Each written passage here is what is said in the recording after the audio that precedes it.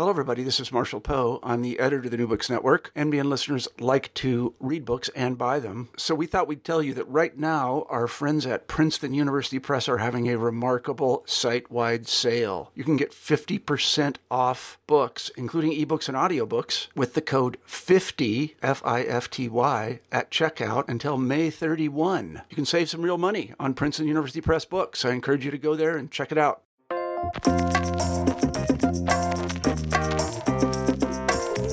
Hello, everybody. This is Marshall Poe. I'm the editor-in-chief of the New Books Network, and every so often, a book crosses my desk that makes me return to the microphone. I have a different role in the network right now, but when I saw Andrew Keene's new book, How to Fix the Future, I said to myself, I know Andrew, and I know Andrew is a good writer and a smart guy, so I want to read this book, and I'm lucky enough to get to talk to him today. So, Andrew, welcome to the show. Hi, Marshall. Thanks for having me on. Absolutely. Could you begin the interview by telling us a little bit about yourself? I'm a Silicon Valley-based entrepreneur, impresario. I do a lot of different things, including write books. I have a video interview show on TechCrunch, which is a leading technology network, an AOL-owned network. I have my own little salon-style startup called Futurecast. I do a lot of consulting and various other business things. Mm-hmm.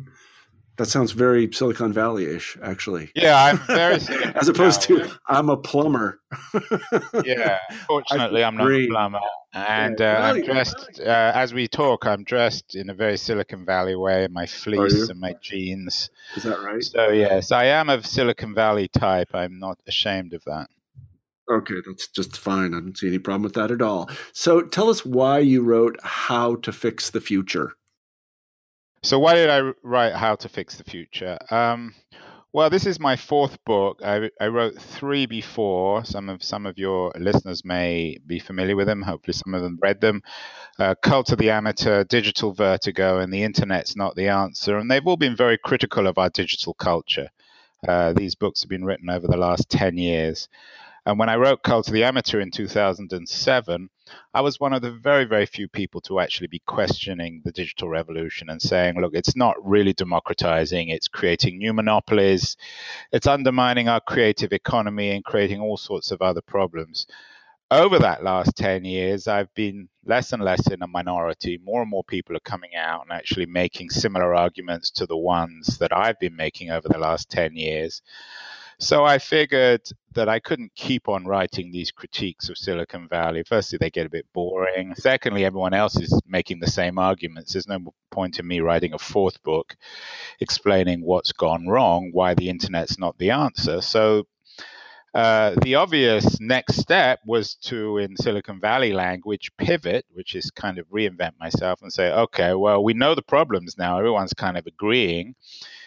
Even Silicon Valley insiders recognize there's a problem. So how do we fix it? How do we make the Silicon Valley revolution, the digital revolution, which is changing every industry from publishing and news to transportation, healthcare, education, finance, government? How do we make it successful? So this book, it's not a cheerful book in a sense that everyone should be happy, and I'm suggesting that everything will inevitably work out.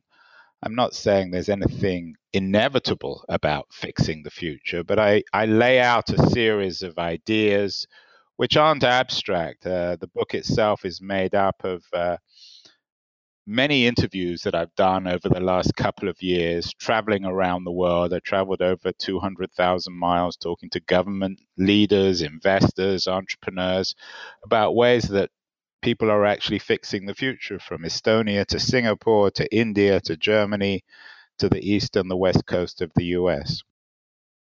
Could you tell us very briefly, I know you've written a lot about this, and we probably should just refer people to your previous books, but just for the benefit of our listeners, what is the basic critique that you have, if one can boil it down, of the digital revolution? What do we call it now, by the way? The internet revolution, the digital revolution, the Silicon Valley revolution? I don't know. What is the basic problem that we're talking about here? Yeah, I don't like the word internet anymore. I think that's become rather archaic. My last book was, as I suggested, was called Internet's Not the Answer. And I was always a bit wary even of I mean, it's a good title in a way, but in a way it also speaks to an old world. I was an internet entrepreneur in the 90s. I had a company called Audio Cafe in the mid 90s. And in those days, the internet was a very sexy, cutting edge term. These days, no one really talks about the internet. They talk about AI, artificial intelligence, virtual reality, the Internet of Things. So the internet itself has become kind of archaic. In terms of the problems, I would say they're three or fourfold. The first is that the internet the digital revolution, which is changing, as I said, every industry, was like so many revolutions in the past, and you know this as a historian, certainly better than I do, was articulated in the language of equality and freedom, particularly inequality, in the undermining of old elites and the democratization of media, the democratization of the economy. And actually, the reverse has happened. We've had a kind of re-monopolization, if you like, or a re-centralization of the economy. The 5 largest companies in the world today are all West Coast tech companies, 5 largest being the most capitalized: Google, Facebook, Amazon, Apple, and Microsoft. Microsoft is a kind of 5th company, but those 4 are really changing everything. So the first problem is one of inequality as opposed to equality. The second problem is of jobs. We were promised that this would create a kind of a new wave of innovation that would allow more and more jobs. But the reality, I think, of this revolution is increasingly, especially with AI, technology is undermining jobs. It's threatening more and more of our traditional occupations. Excuse me. Thirdly, the problem is a cultural one in 2 ways. Firstly, it's resulted in a coarsening of our culture. Twitter and Facebook and all these other social media networks are, I think, causing, but not only causing, are also an effect of our increasingly polarized culture. Of people being unable to talk to one another. So what we've seen is the appearance of a kind of echo chamber culture. And of course, we've also had the crisis of truth. The internet was supposed to enable what Stephen Colbert called truthiness, although he meant it, of course, ironically. It was supposed to break through the supposed biases of old media, the white male biases. But in fact, what we've had is the relativization of truth, and as a consequence, the appearance of fake news, the breakdown of gatekeepers of traditional curators, you know, the editors of the New York Times or publishers or other people who curated truth and trust in the old media world, has been replaced by the crowd, by the mob, if you like, if you're thinking critically. And of course, that has allowed bad actors like our friend Vladimir Putin in Russia to game the system and undermine not only our sense of truth, but even our democratic institutions. So the crisis is economic, cultural, political. It's both a cause and effect of many, I think, of the most salient and worrying problems of contemporary life. Digital used to be a marginal issue. When you used to walk into a bookstore, you used to go to the back of the store to the tech section if you wanted to read about the internet or the technology revolution. These days, it's front and center, not because technology is in itself interesting. I don't think it's any more or less interesting than it's ever been, but because it impacts on every aspect of our society, from our economy to our culture to our politics, and above all else, perhaps to our sense of who we are. The real broad crisis and challenge, and indeed opportunity, is what it means to be human in the age of the machine. So that's the kind of meta theme in the book. How do we reinvent or reinforce our humanity, what it means to be a human being in an age where we're inventing these smart machines. And of course, it's affecting all of us, from our addiction to our smartphones, to the way in which machines are replacing our jobs, to the way in which we build relationships and how we spend our time. So there's a lot of stuff here. It is extraordinary how quickly it's happened. I know that I watch my kids with cell phones in their hands sometimes, and I just try to imagine what it was like before those things existed. And I was very resistant to them. I don't think I got a cell phone until, I want to say it was, I don't think I got a cell phone until about 2005. A They just have no smartphone or a conception. cell phone?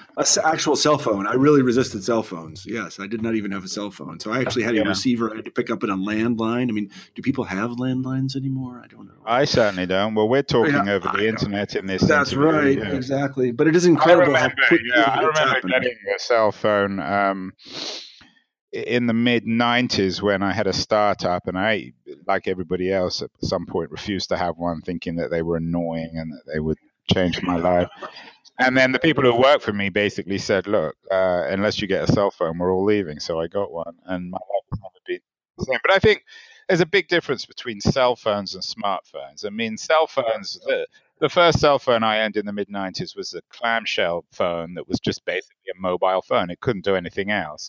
These days, we've all got iPhones, which are mini computers, which 50 years ago would have been supercomputers, which would have cost millions of dollars and been housed in independent buildings. These days, we can put them in our pockets. In 10 or 20 years, they'll be in our hands or our faces or our eyes. So it is a real profound change. And of course, the always-on nature of our culture, the fact that we're always available, always working, always having access to each other, changes how it's a profound change in how we live our lives.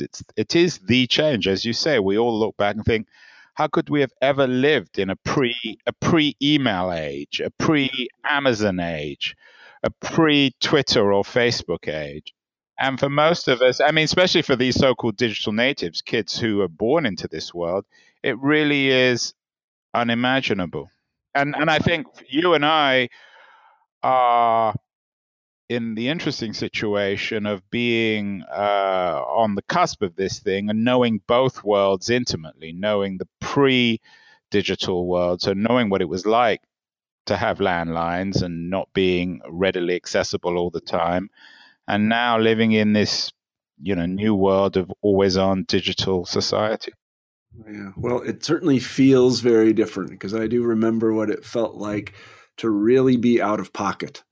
Like nobody could get a hold of me.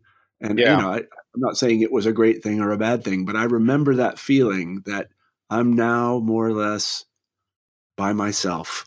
No one can get me. And I don't have that feeling anymore. Yeah, I think it's one of the most interesting aspects of the revolution. And I feel rather sympathetic to my kids because they can't escape in the way we could escape. When I was growing up, I grew up in England, and I used to just go away, go to Europe, go overseas, and my parents couldn't get hold of me. And I was a relatively decent kid, so I would call them every week. But that's the best they were going to get. They had no way of getting hold of me. So if I'd have been killed or something or injured, maybe they would have heard from me. But otherwise, they had no idea where I was. And this wasn't traumatic for them or me. They just took it for granted. Today, if we don't hear from our kids every hour on our IM or on email, we have a stroke. And one of the interesting things, I think it's one of the problems of growing up, is these kids don't have the independence we have. They don't have the privacy.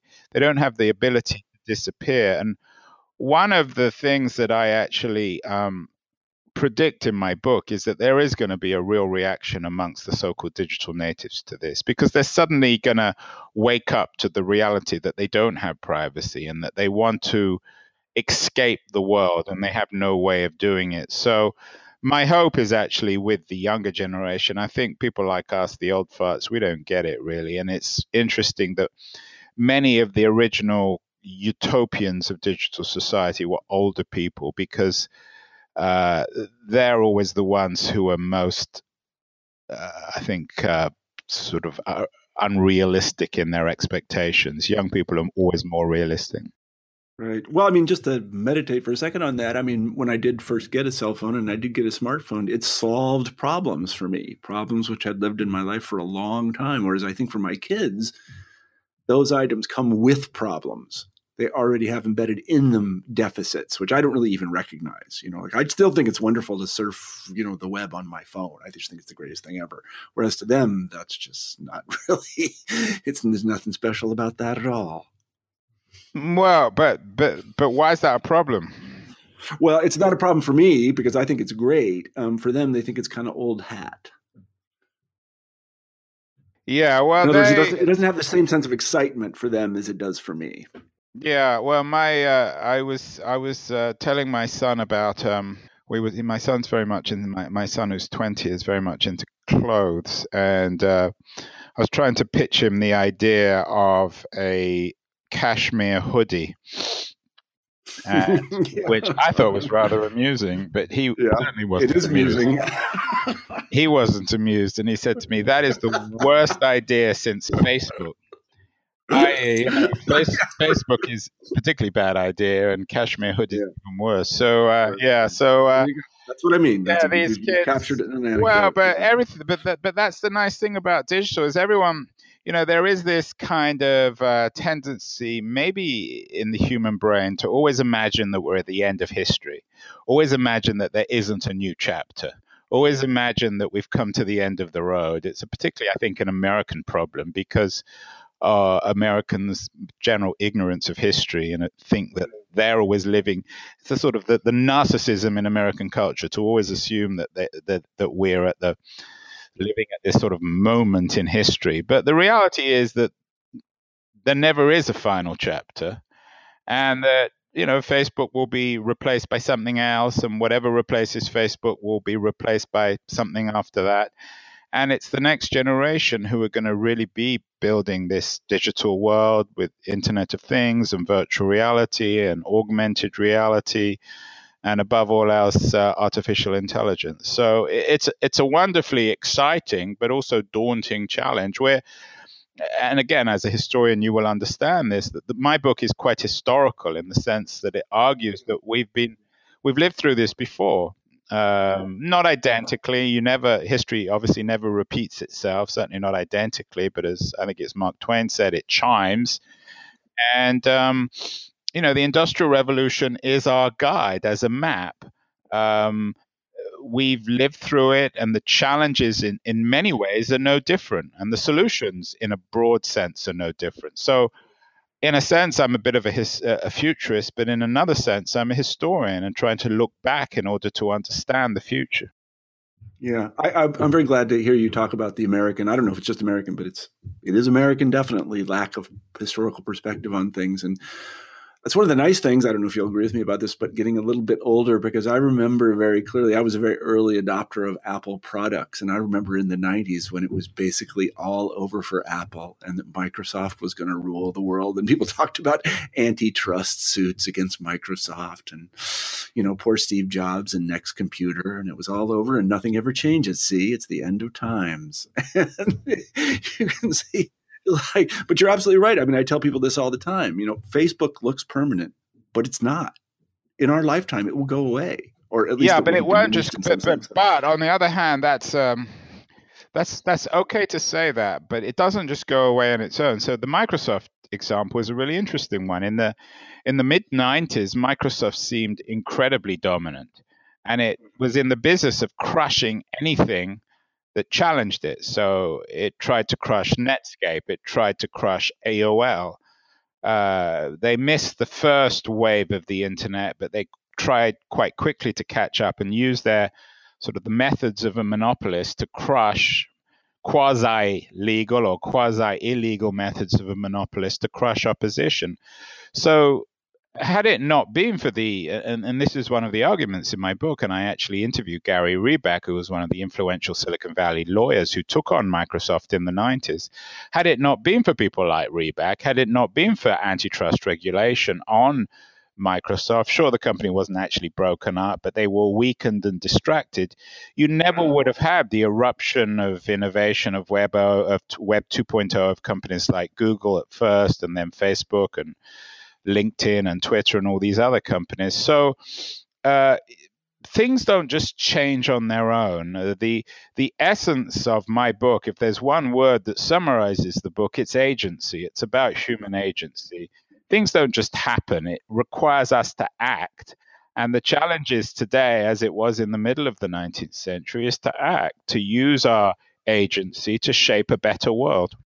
Mm-hmm. So let's get right to that argument. I appreciated that very much too. One does have the sense that we've been here before, particularly if you do study the Industrial Revolution. And we know, at least you and I do, I'm sure lots of our listeners know as well, that the Industrial Revolution had lots of critics at the time. And people actually did exercise their agency and do things to, I'm not quite what the word I'm looking for is that they adapted it, they tamed it, they sort of made what was going on in kind of hardcore industrial capitalism useful for society at large. They molded talk a little bit about the analogy? Molded it. There, I like that. Or even a better word is massaged it. Look, there are in the industrial age, there were 2 or 3 different reactions. The first reaction was a hardcore reactionary romanticism.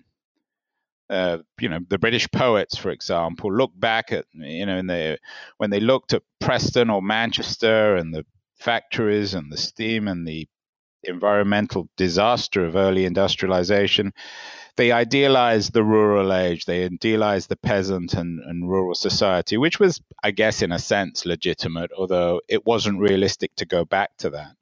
So on the one hand, there was the kind of, if you like, utopian romanticism. And on the other hand, there were romantic futurists. There were the free market people who just said, look, leave this thing alone and everything will eventually work itself out. And there were also the romantic utopian revolutionaries like Marx, who believed that somehow all this technology would magically result through revolution in a society of pure equality, of communism. So the romanticism was both of the left, of the right, was both a progressive and reactionary form. And then the other group, which I think I'm in, and I hope most of us are in, are the reformists, the masseurs, if you like, the people who said, okay, this isn't ideal.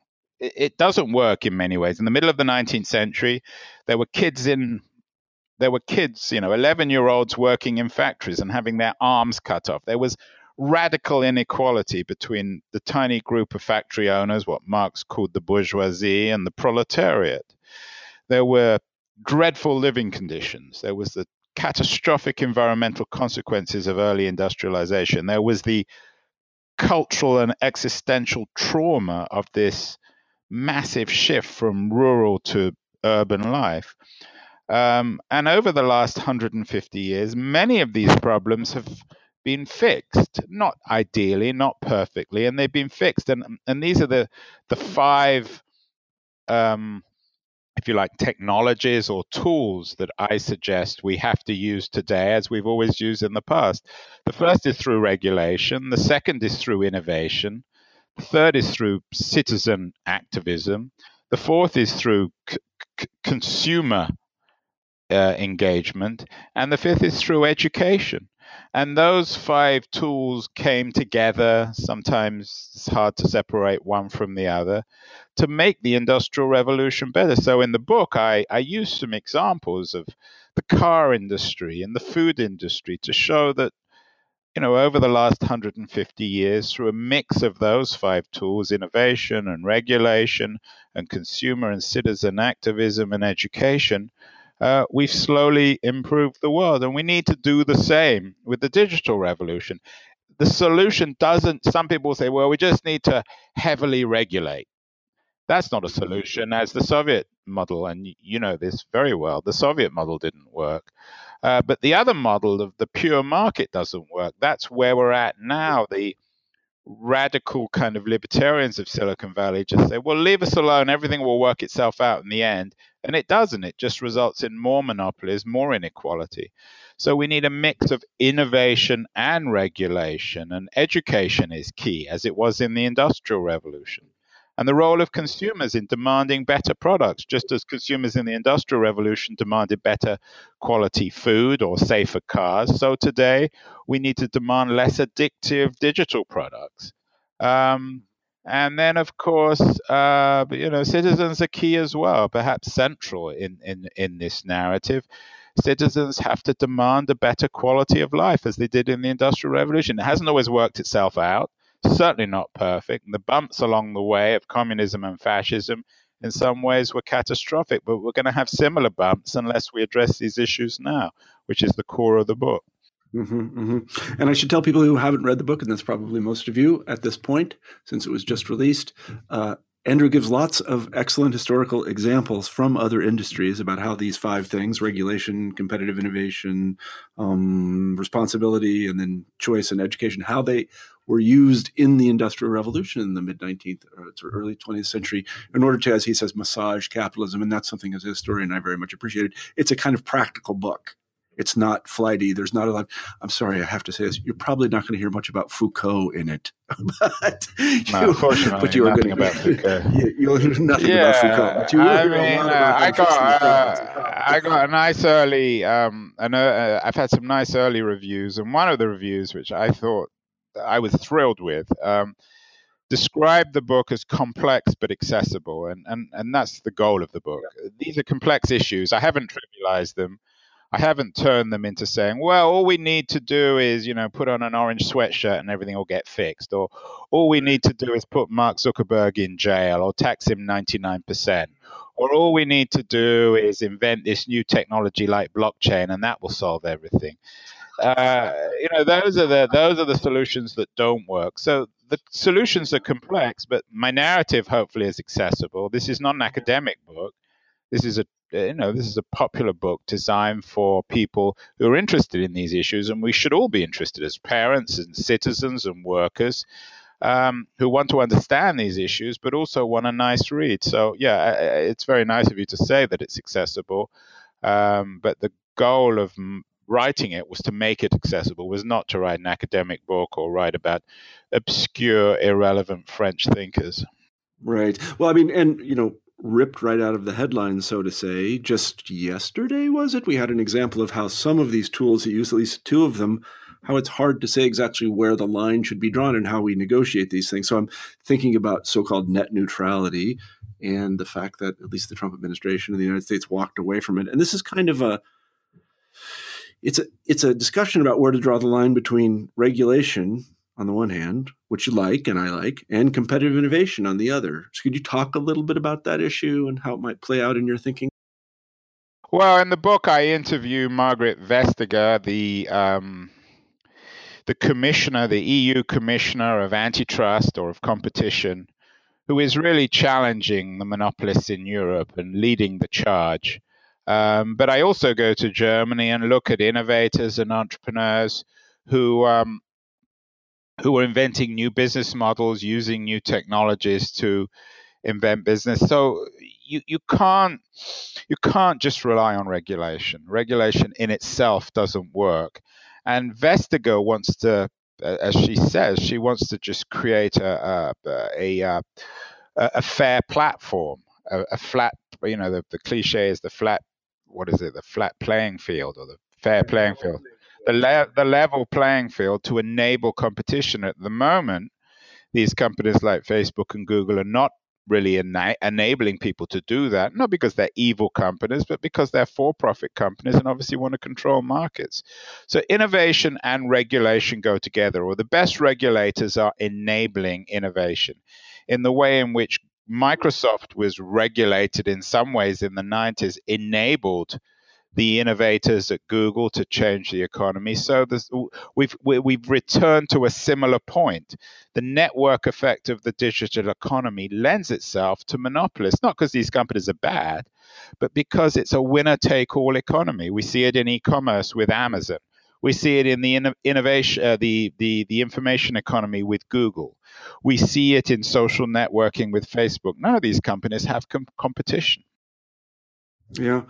How do we give them competition? How do we regulate that environment? I'm thinking particularly about an issue I know you've been interested in before, and I've heard you speak about and write about very, very, really kind of almost movingly, and that is what happens to journalism in this context and what journalists do as gatekeepers. How do we, using regulation or competitive innovation or social responsibility, I don't know, how do we, I guess I want to say, breathe life back into journalism.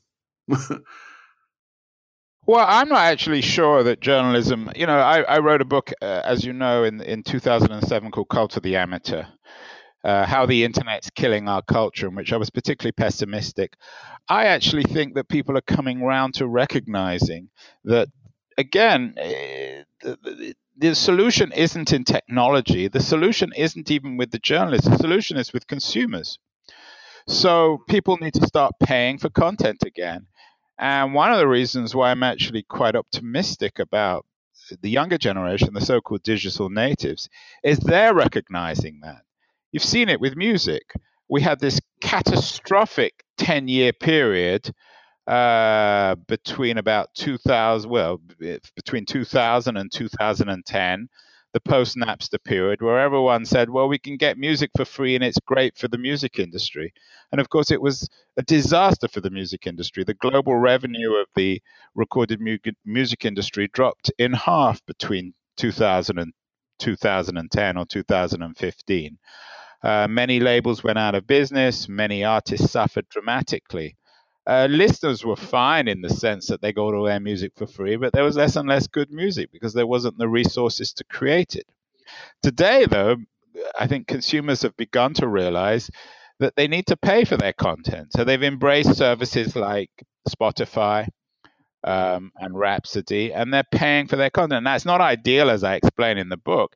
It may not be ultimately benefiting artists, and there's still a need for a different kind of equation in terms of how to split the revenue between companies like Spotify and the labels and the artists, but at least it's a beginning. So I think the big challenge with the content business, whether it's journalism or music or movies, is to get people to pay again for content. The advertising model doesn't work. I mean, you know this. We were talking before this interview about the challenges of running your network. How do you make money? The promise was always advertising, but that hasn't translated. The internet has commodified the advertising business. And the other problem, of course, and this comes back to the one of competition, is that 85% of all advertising revenue online goes to Google or Facebook. That's bad in terms of a competitive environment, and it's bad for creative guys like you or creative artists or journalists. So people need to be paying directly. One solution I suggest is a network like Patreon, which is doing away with the middleman and enabling direct relationships between artists or creative people and the audience so that we can directly pay for quality journalism. The other thing, I think, and this has particularly come out of the Trump fiasco, is that people are recognizing the value of quality news. So whilst the New York Times hasn't exactly been thrilled by the election of Donald Trump and has been, I think, one of the most vocal and responsible critics of this new regime, their business has actually done rather well out of the Trump administration. I interview Mark Thompson, the CEO of the New York Times Company, for this, and he recognizes that the paywall has actually benefited dramatically in the Trump age, and more people are paying for their news. So I think ultimately it's a very banal, prosaic solution, but it's still, I think, unfortunately or fortunately, the reality is the way to save quality media is for all of us to pay for it. Because if you can reinvent the business model and we're paid for quality content, then there'll be the resources for journalists or interviewers like you to do their job. Otherwise, people can't do it for free. I always was very, very critical of the Wikipedia model. I got involved in all sorts of debates with people like Jimmy Wales, who suggested that Wikipedia was great because now everyone could be an information provider. But of course, the Wikipedia model was that Jimmy Wales may not get rich, but gets very famous out of Wikipedia, but no one else benefits. Everyone else is giving away their labor for free. So where's the economics in that? Who's paying who? How can anyone spend hours a day doing Wikipedia entries or journalism when there's no economic reward? How are people going to pay their rent? How are they going to feed their kids? How are they going to feed and clothe themselves? So ultimately, this comes down to economics and people learning to pay again for quality content. We pay for our food. We pay for our rent. We pay for our cars. We pay for everything. Why shouldn't we pay for online content? There's nothing noble. There's nothing good morally about free content. There's no reason why it should be any more free than food or cars or transportation or anything else. If you want to go and live in North Korea, fine, you can have lots of free stuff, but I don't think anyone would choose to do that. Mm-hmm. And I have to say, very early on, as you said this yourself, but I will just reinforce what you said. Very early on, you were one of the few sane commentators about this, because I remember Lawrence Lessig explaining to everybody, supposedly a very bright guy, how giving away content was a great thing for everyone. It just didn't make any sense. And you know what's interesting about guys like Lessig and Chris Anderson's another one? They've all disappeared. I was arguing with people like Lessig and Anderson, wrote this terrible book called The Long Tail and Free. Anderson has disappeared. Now he's losing money for startups. I think his drone company has gone bust. Lessig now has gone into politics, running for president, another failure, of course. And these people are like these sort of Pied Pipers selling garbage to people and then moving on quickly when it becomes obvious that what they're talking about isn't true. And I was like the little girl in the crowd in the emperor not having any clothes. It was obvious.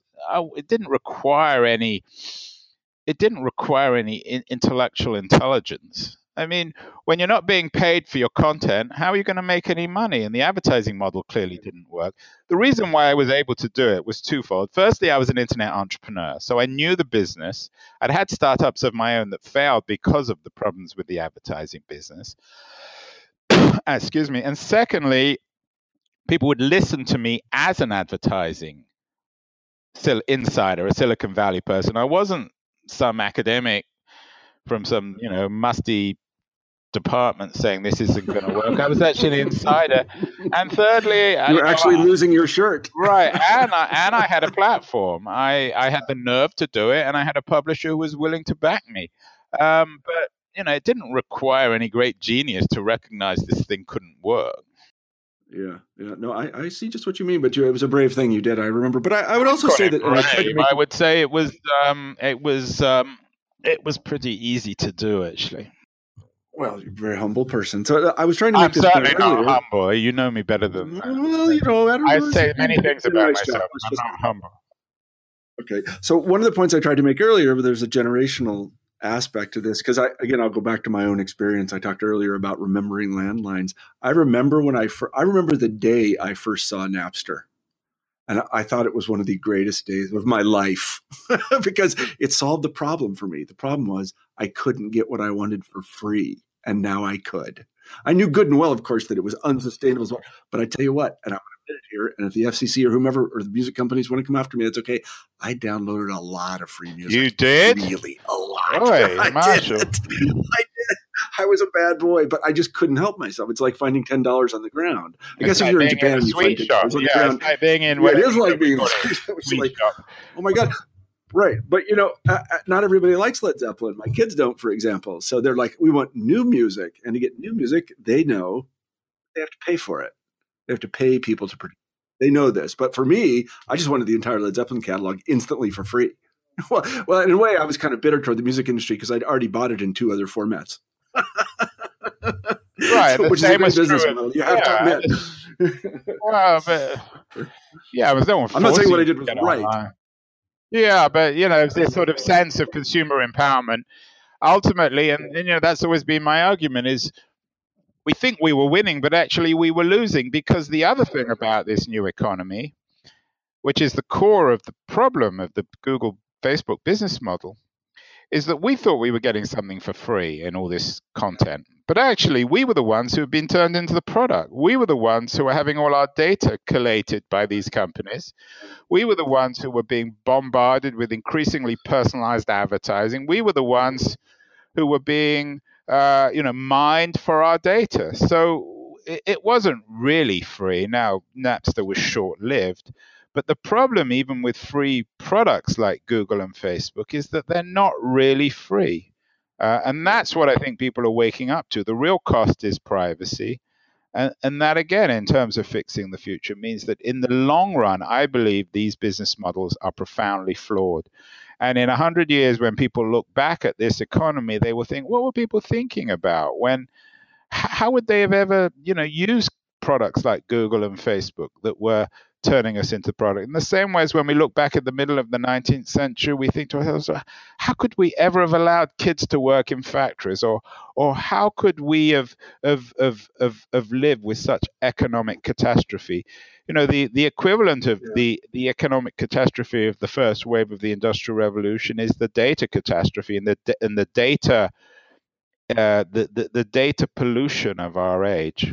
Yeah, no, it's true. Well, I'm sort of a simple-minded person, and I was shopping for a watch the other day. I like to look at watches. I admit it. I'm a little vain in that way. And I was looking at watches, and I used the browser to do it. And suddenly, in my browser and my Facebook feed and everything else, all of a sudden, all these advertisement for watches that I had looked for start to appear like magic. And I got to say, I said that can't be coincidental. And I thought to myself, wow, these people have been tracking me.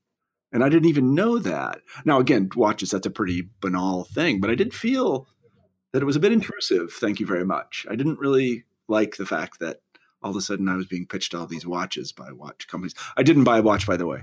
I wear a Timex. It's worth about $14. But my point is that I think you're right. The way in which they gather this data is very, very intrusive. I also want to say something you said about advertising, and it is kind of a generational thing. And I think that many content producers, especially that have relied on advertising in the past, have been hurt very badly by Google and Facebook and even Craigslist.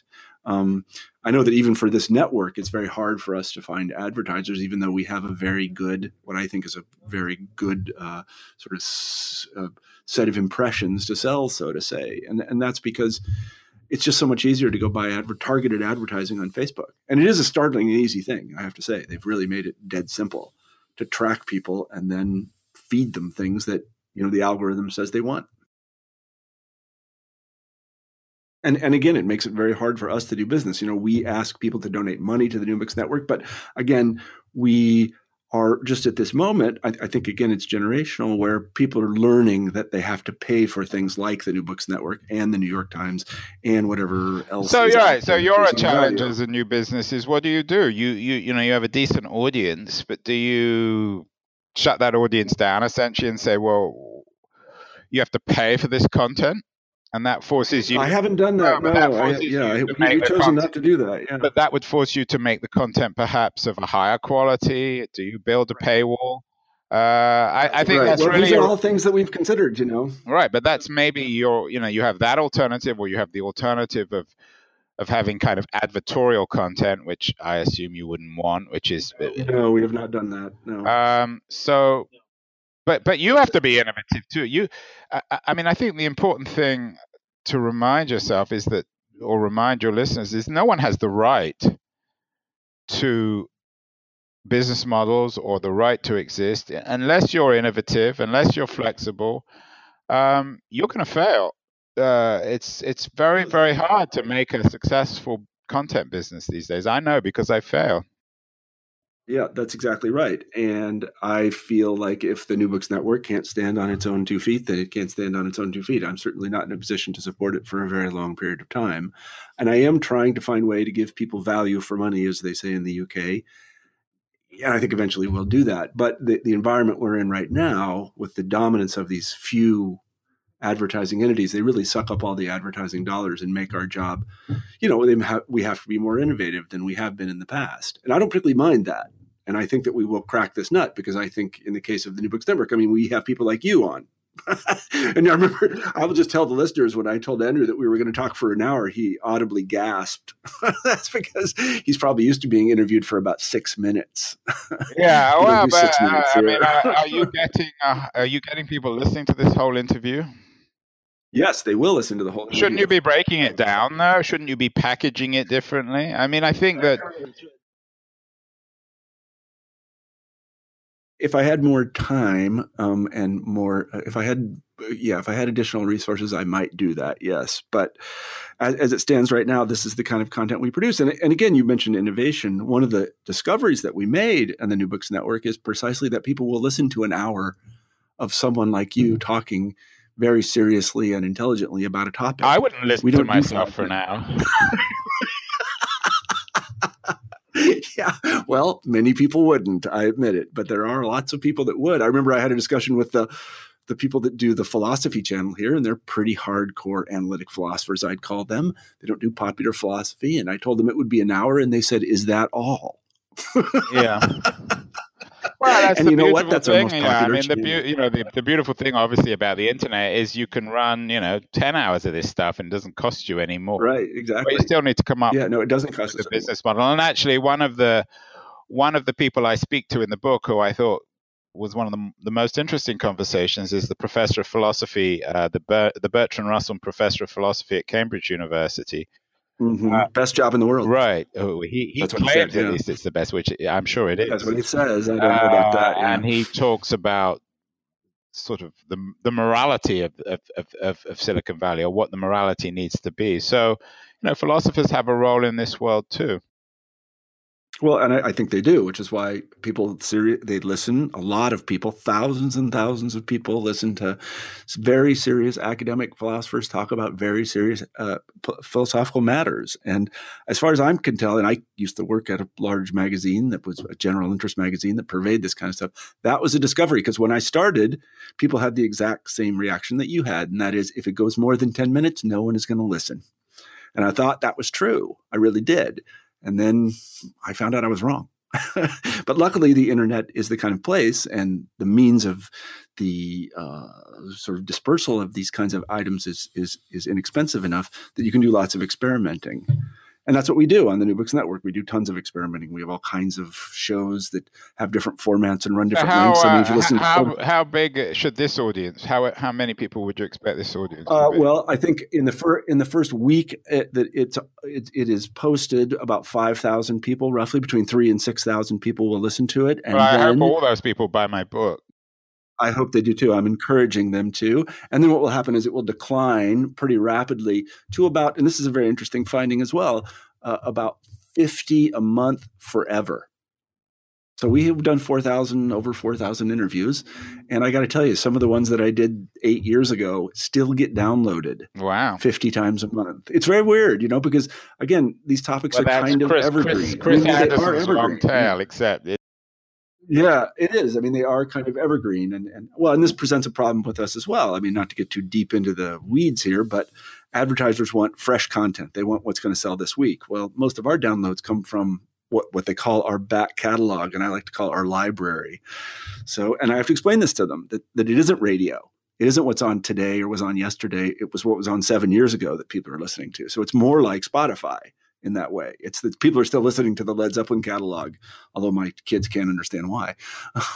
So, these are challenges, but I agree with put you. Up a paywall and charge people and bite the bullet, because that's what, if you want to learn from journalism, that's the only way to survive. You have two models. You have the New York Times model, where they bit the bullet and put up a paywall, and it's been a struggle, but now they're beginning to be successful, versus, say, the Guardian model, which still prides itself on giving away its content for free and are burning millions of dollars a month, and ultimately will have to put up a paywall. The only way in which content businesses can survive in this new world, unless they're fortunate enough to have a kind of monopoly like YouTube, is to get users to pay for their content. And your listeners should be paying. And if they're going to invest an hour of their time in listening to this kind of thing, why would they not be willing to pay, $5 a month to access all your archives? Right. I agree with you completely. We've never had a paywall, but I've thought about it very seriously. I even did a little monkey survey once, and I asked everybody who listened. We got thousands of responses, and pretty much everybody said I wouldn't pay for it. Well, then, now, I don't know if they wouldn't want. Of course, they're going to say that's also your reality check. Then you don't have a business. You should shut down and do something else. Then I don't have a business. You're right. I should shut down tomorrow. So I'm going to end this interview right now, because Andrew's just convinced me to stop the business. And you've just shut the business. He's shut the business, and that's the end of it, everyone. No more. That's it. It's all over right now.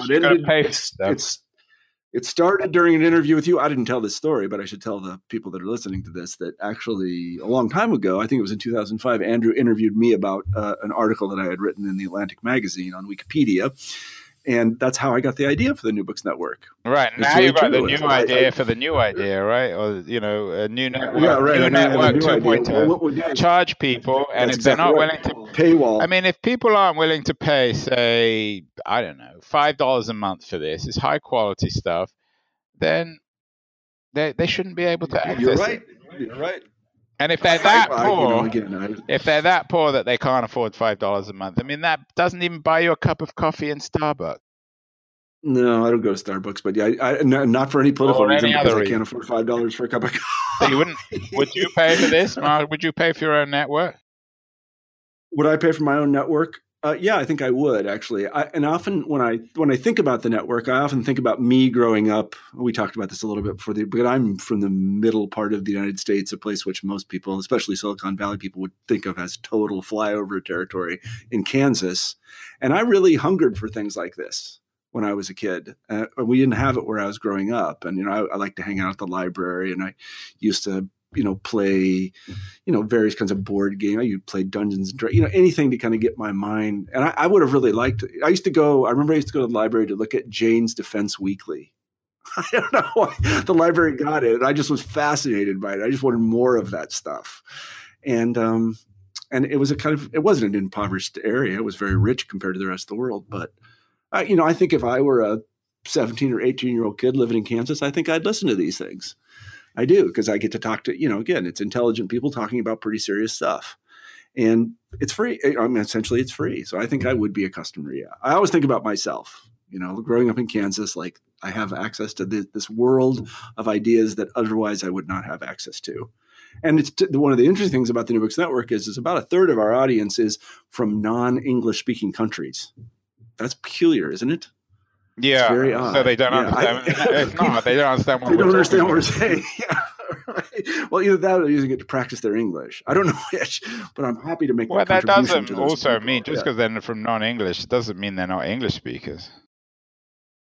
I think that they are English speakers, and I think that they listen and they're glad to have these things because they don't have access to them. Because a typical book, unlike yours comes from a very reputable, even excellent trade publisher, whereas a book Grove from Atlantic. I won't be specific.